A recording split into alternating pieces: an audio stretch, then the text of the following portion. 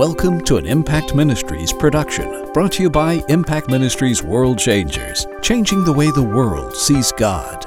Learn how you can become a world changer today by visiting www.impactministries.com. Now, here's your host, founder of Impact Ministries and developer of Heart Physics, the self-development programs that have changed thousands of lives around the world, Dr. Jim Richards. Hey, I'm Jim Richards. Welcome to this week's installment of Impact Cyber Church. You know something? Every week I am prayerfully bringing you messages that fit in what the Bible tells us we're supposed to do. We're supposed to make people whole and equip people for ministry. And you know something? I am helping you become whole so that you can find your destiny, so that you can fulfill your passion to help and serve other people, not just become a selfish, self-centered Christian, but you can make your life count and you can have an incredibly enjoyable life in the process. Now listen, today we're going to be talking about bringing pleasure to God. I love this message, but it's so deep and such a hard thing. I don't even know if I can explain it in regular words in a way that's effective. It's something you got to catch more than something you got to learn. So I'm going to be right back. We're going to talk about bringing pleasure to God. You know, I've got a great free gift for you this month. It's a message called The Extravagant Love of God. I'm going to tell you something. I want you to get saturated in how much God loves you, because then you're going to fall in love with Him and your life is going to work the way it's supposed to. Hey, let me mention before I dive into the message, if you're watching this on YouTube, be sure right now to click the like button below. Man, when you click that button, it causes thousands more people to have the opportunity to see these messages, and we get to help them and get to bless them. But now listen, let's dive right into this thing. You see, the fact that we're called into a relationship is really it's a reality that really seems to be lost to this generation. You know, when you start talking about bringing pleasure to God, some people would not even believe it's possible. Some people just don't even believe that God has emotions. And some people would think, well, just because I'm a Christian, I'm bringing pleasure to God. Well, you know, we need to talk through some of that. You see, most people relate to God in some form of legalism. But before you pass judgment and say, oh yeah, I'm not a legalist, but those people over there are, let me tell you, there's a lot of different kinds of legalism. And there are some things that we probably need to understand to really determine if we're in legalism. See, we tend to understand legalism when it's in the form of works righteousness, because works righteousness is where you are trying to observe the law, and that's going to be your basis of standing before God. That's going to be your confidence before God. You're going to earn something from God by doing all the right things. That's really, really easy to spot. But the truth is, there's what I call grace legalists, or love legalists, or even they're miracle legalists. There's all anointing legalists. There's a lot of other subtle yet incredibly powerful and prevalent forms of legalism today. And that's when we try to relate to God on the basis of the contract. Now see, Jesus established the last will and testament. And in this, just like any last will and testament, it has all the rights, all the privileges, all the benefits, all the things that are inherited. And Jesus inherited all of those things. And of course, we participate in everything that Jesus inherited because it's His inheritance. He obtained it. We're not trying to obtain it. We're just sharing in it because we are in Him. And so many people take the contract, which is sort of like taking a marriage license out and waving it around.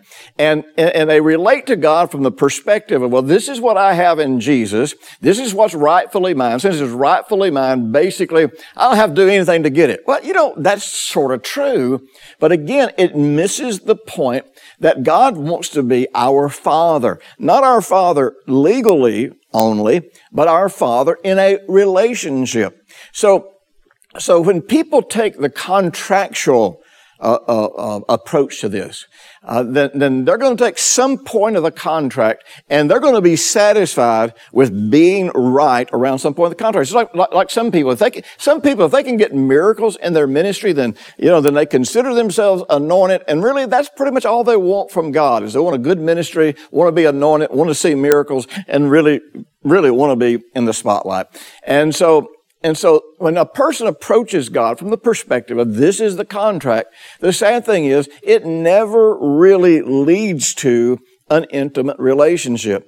And, all of these things in the contract, all of these things that are ours in Jesus should give us peace of mind, understand that we're safe, understand that we're secure, understand that we are sons and heirs of God right at this minute. And since we got all of that taken care of, and we're not having to try to labor and make all of these things happen, we have the freedom to have a relationship with God. It's amazing at the emphasis that is placed on what we don't have to do by so many people in the ministry today. I'll tell you that there's people that will find out about the love of God, or they'll find out some aspect of the grace of God or the mercy of God, and suddenly their whole message becomes, this is what you don't have to do anymore. And we want you to know that you don't have to do this, and God's still going to love you. Well, you know what? That's like being in a marriage in a country that doesn't allow divorce. You know what? I've ministered in countries that's against the law to get a divorce. And in those situations, a selfish person will abuse and misuse and be unfaithful to their spouse and know that their spouse can't leave them. They can't divorce them because it's against the law. In those situations, it's not a relationship. It's definitely not a love relationship because there's no regard for that other person's feelings. Now, that has become the unspoken message of much of what is preached today in the name of grace, faith, righteousness, mercy, and the love of God. And it's so sad that many people are settling for so much less than they have in God. Now, here's a relationship question that really we should all ask ourselves from time to time. And it's simply this. Do I treat God as if He really is my pearl of great price? Do I treat God like He's the most special being in my life? Or do I treat Him as someone that I can neglect and abuse, and legally He still has to be good to me? Now, we talked about this in the last two messages, and even though the special offer that we're offering is about knowing and feeling the love of God, these aspects of the love of God are something you have to know. You have to get your head around this, or else you'll take the love of God somewhere where you become the abusive child or the abusive mate. We talked about the fear of God. Now, we all know that technically, the technical definition of the word fear, as it's used in the fear of God, is an awe and a reverential worship and love. In other words, it's something where you look at God and you're so in awe of how much He loves you. You are so in awe of the fact that He is mindful of you, that you love Him and you adore Him and He's special to you and you worship Him. But as I mentioned this, and I think in both of the last two broadcasts, and it's important that we mention this again, when the Hebrews translate that, they don't just translate it into the specific words, but they interpret it into the concept. And the concept of the fear of God is the fear or the concern that you would break God's heart. See, this is a love relationship where we treat one another as special and as valuable. So if He's our pearl of great price, then we're going to be treating Him like He's valuable. If He's not our pearl of great price, and I've got news for you, you're never going to really experience kingdom living. You're never going to experience what it's like to have righteousness, peace, and joy in the Holy Spirit. What it's like for all of the resources of God to be at your disposal, and you have the confidence to participate in them. See, you may ask this question, if God loves me unconditionally, then why is any of this important? Well, see, the problem is not how much God loves us. The problem is, what do we have the capacity to experience from God? You see, nothing that God offers freely benefits us in this life one iota if it's not experienced. If we don't take hold of it by faith, because we trust God.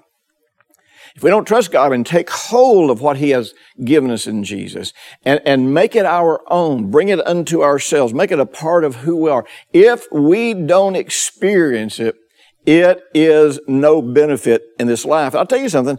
If we don't experience it, to have the benefit of it in this life, then we may be deceiving ourselves about our relationship with God. And you know what? That's not what you want to do. Experiencing God, experiencing the benefits of God, is one of the places where we keep ourselves attached to Him and His love for us, rather than just legally going around saying, "Oh, I can do anything I want to because I know God loves me."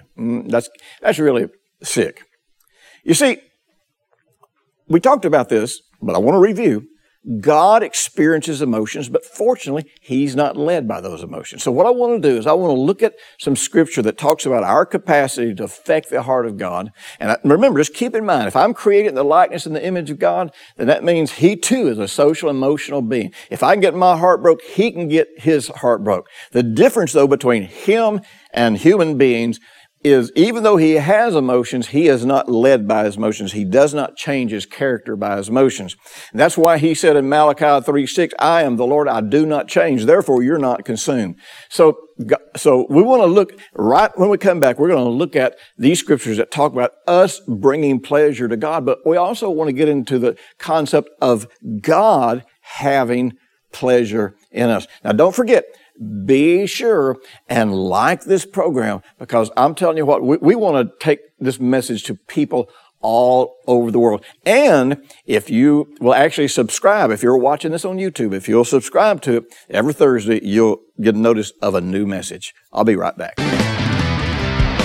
You know, there is nothing more important for every aspect of your spiritual life, your physical life, your emotional life, than knowing and feeling the love of God. Yes, I said feeling. I'm not talking about just having information, just quoting verses. I'm talking about experiencing a connection with God that you can feel. When you feel the love of God, many things just change in your life effortlessly. Number one, when you feel the love of God, your self-worth is transformed, and you start experiencing and having this sense of incredible value that God has for you. Second thing that happens when you're experiencing the love of God is your faith explodes, because faith works by love. In other words, the more you experience God's love, the more you trust Him.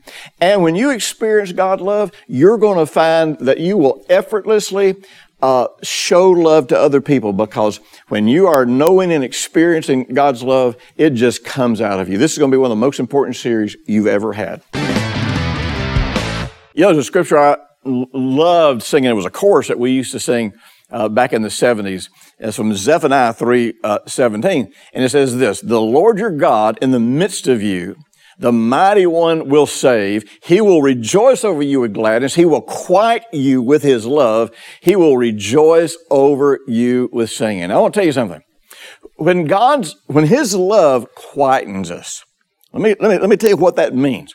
That's not where you open to a page in the Bible and say, "See, I've got a scripture here that tells me that God loves me. So, yay! I'm fighting for my life over a disease. I'm trying to come out of financial stress. I got people trying to kill me. You know, whatever is going on. I got news for you. Being able to quote that scripture in the Bible is not going to really quieten you. It's not going to bring you to the place of peace. But your capacity to experience God's love in any situation will bring peace.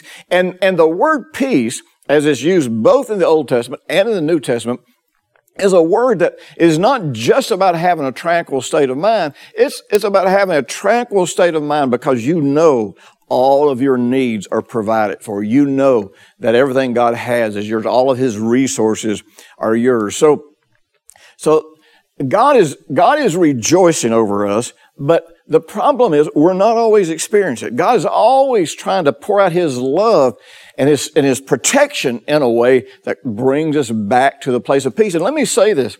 When you leave the place of peace, many of you are making this journey with through heart physics or just learning to relate to God in your heart. When you leave the place of peace, you can no longer hear the voice of God in your heart. And that means you suddenly stop hearing God. You go back to trying to calculate how to make it in your mind, and that doesn't bring the peace of God.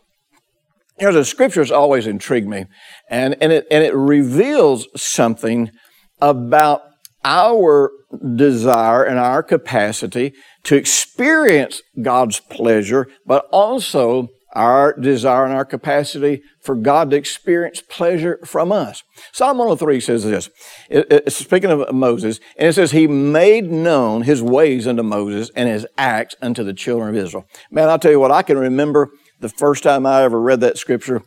I remember thinking, you know what, that's what I want. I want to know God. I want to see miracles. I want to see the power of God. But if I have to choose between seeing what God can do and experiencing who He is and why He does what He does, I'll go for, I want to know who He is. I want to know Him. And that was the cry of my heart, you know, from the very beginning of this journey that I was making with God. So, you know, it's not evil to want to see God's actions, but the problem is when that's our primary goal, it reveals something about our heart. Now, Moses wanted to know God's ways so that he could know Him. And that Hebrew word for know is very similar to the Greek New Testament word for know because it is talking about an intimate knowledge. In the Greek New Testament, the word for know, as well as this word for know in the Old Testament, is the same word that talks about a husband making love and intimately knowing and intimately connecting to his spouse. It's very, very intimate. Now, if love making, if it's something, and by the way, it should be the most intimate experience that we ever have with our spouse. If it's just sex, it's going to be one of the most selfish interactions we're going to have with anyone. Because when making love is more about bringing pleasure and fulfillment, safety and value and intimacy to your spouse than it is just you getting satisfied, then man, this is an incredible act of love. Because stop and think about it. This is a time when you can get some of the most incredible pleasure, physical pleasure you could ever get. But whenever it is your intention that you are pleasing, not just sexually pleasing, but emotionally pleasing your spouse, you are making an incredible sacrifice. But here's the thing about it. People who make those sacrifices and who seek the joy and the benefit for their spouse, whether it's in lovemaking or whether it's just eating a meal together, and you wanting your spouse to it's kind of interesting. When Brenda and I are eating a meal together, and there's something that we both like, and I've cleaned my plate, she's cleaned her plate, and there's a little bit more of whatever that food is we both like.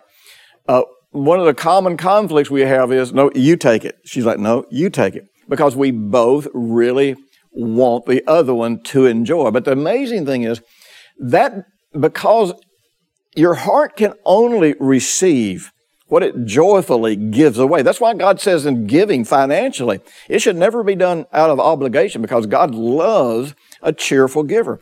Why does He love a cheerful giver? Because when we give anything joyfully, it actually creates in us the capacity to receive that very thing. So the person who makes love joyfully giving to their spouse, that's going to be a person who's going to be more satisfied than anybody who does any kind of wild, bizarre sex you can ever imagine. So just having sex, though, it's just about using them to meet your own physical needs. And so God wants us to be in this relationship of intimate knowing. Moses was saying, I want to know God. I want to understand His ways, but I want to know Him in a way that literally brings pleasure to Him. See, when we only want to know God's deeds, we're sort of like the person who only wants to have sex that feels good to us. It has little or nothing to do with love. It's all about selfishness. That's amazing today, and I see this happening in churches, and they intend well. Let me tell you, I am not saying they're bad people or bad churches, but it's amazing churches today, because of the overemphasis that religion put on, us serving God and us loving God without any emphasis on God loving us. Churches today seem to think that the solution to that is that every sermon has got to be a feel-good sermon that just reminds you of how much God loves you. Well, I got news for you. If every sermon that you hear, and if all of your reading and studying is only about making you feel good, you're just selfish. You're just selfish and self-centered. Because there's got to be, when love is being experienced in us, and when love is completed in us, there's always this desire to give it away, give it back to the one who's showing love to us, but also give that love to other people. That's what the Bible's talking about when it talks about love completed. In Ephesians 4:11, it tells us that the work of the ministry is to equip the saints for the work of the ministry. Now, that word equip is a compound word, which means to mend or to make whole, but it also means to equip to serve. See, if our only goal is to make you whole, make you feel loved, mend these hurts and pains in you, first of all, it'll never happen. Because we grow, there are many things that we grow together, and it's like an entrainment.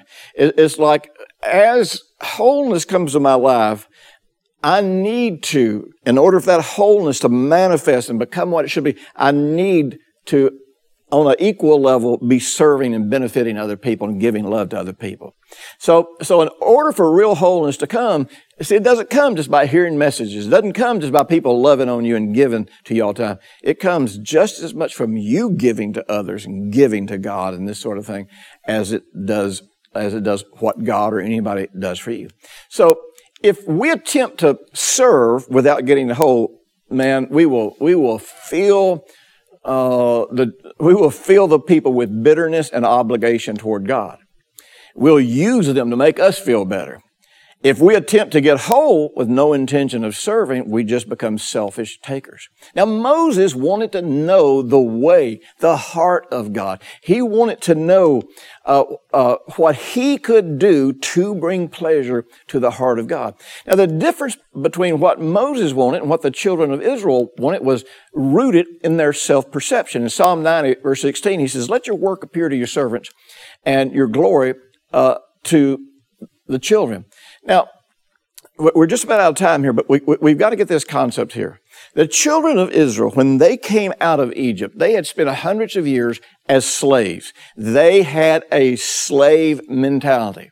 And see, for a slave doesn't make their own choices. A slave isn't led by their own integrity, by their own desires. See, this is what the government is doing today with people when they get them on these entitlement programs. They turn them into slaves who can't make their own decisions, who can't prosper for themselves, who can't succeed for themselves. And so they just look to the government to answer all their questions, tell them what they want just so that they can get their needs met.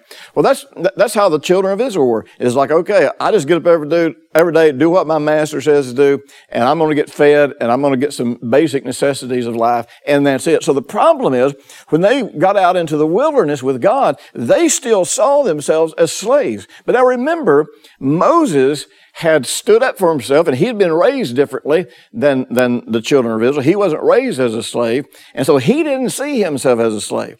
And so basically, as slaves, they said, look, God, just feed us and take care of us, but we don't really want to know you. Matter of fact, we don't even want you talking to us. We're going to send Moses up to talk to you because really, we're not really interested in that. All we want to know is, what are we going to eat today? Where are we going to sleep today? Are you going to protect us from our enemies? And so the children of Israel, as slaves, they only saw what God did. But Moses not only saw what God did, but he saw who God was. You know, Paul and John in the New Testament, they go to great lengths to help us grasp the concept of sonship. Unfortunately, it seems to be something we've accepted as part of that legal contract, but it's not something we experience. We don't walk around feeling like sons. It's not really affecting our lives. So Moses wanted to see God's glory. And we all know the story, God passed him before him. What was really interesting was that he also desired to know God intimately. And so his heart was capable of receiving something greater than just seeing God's glory. Like I said, we all kind of know a little bit about the story.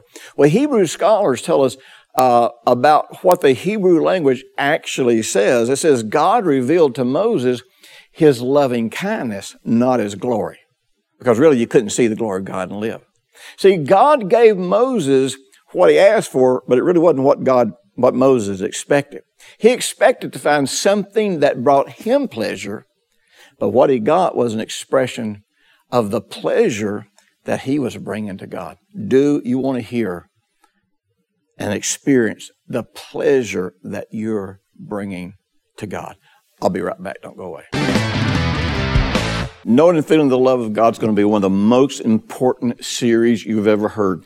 I'm telling you, there's going to be hours of teaching that's going to connect the dots on you and show you how to walk this path so that the love of God isn't something you just think about or quote scriptures about. It's what's driving your life. I hope you're making plans to join me in Huntsville, Alabama for Impact World Changer Weekend. Every year our World Changers come here together and we just have a big celebration. We enjoy God. We have incredible worship. We have incredible special music, and we have an incredible Word of God. And I'll tell you, this year I'm going to be talking about the ultimate revelation, the ultimate manifestation of God. I'm telling you, this is going to be something that's going to open your eyes in ways that are just going to stabilize your faith and stabilize your life and open your eyes to more aspects of God's goodness than you ever imagined. So be sure, July 14th through the 16th, plan to be here. Now listen, there's no registration fee, but because of limited space, you have to register.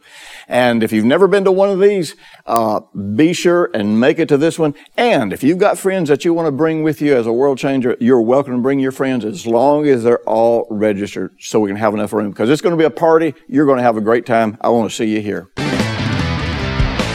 For your mentoring moment, I'm going to get you to ask some questions about yourself, but I just want to remind you at the end of this segment, you're going to have the opportunity, it won't take you but just a second, to click the subscribe button so that you can get these messages every week sent to your inbox, but also so that thousands of people all over the world can get these messages and get this help. I'm going to ask you to make a serious evaluation about yourself, and you want to discover, am I really a relationship-oriented person? And it takes some incredible honesty, and sometimes you have to go ask other people questions. But what you might want to do is you might want to make a list of, say, the top 3 to 5 people in your life. You consider the most important people in your life. And you might want to first, with each person, answer the question, is my primary goal in this relationship to benefit them? See, because remember, love puts other people ahead of themselves. It doesn't mean we become doormats. It just means that we're not there to seek. We're not there to take. We're there to give more than anything else. And just be really, really honest. And you may realize you don't. And that's all right, because you can turn that around just by changing your intention.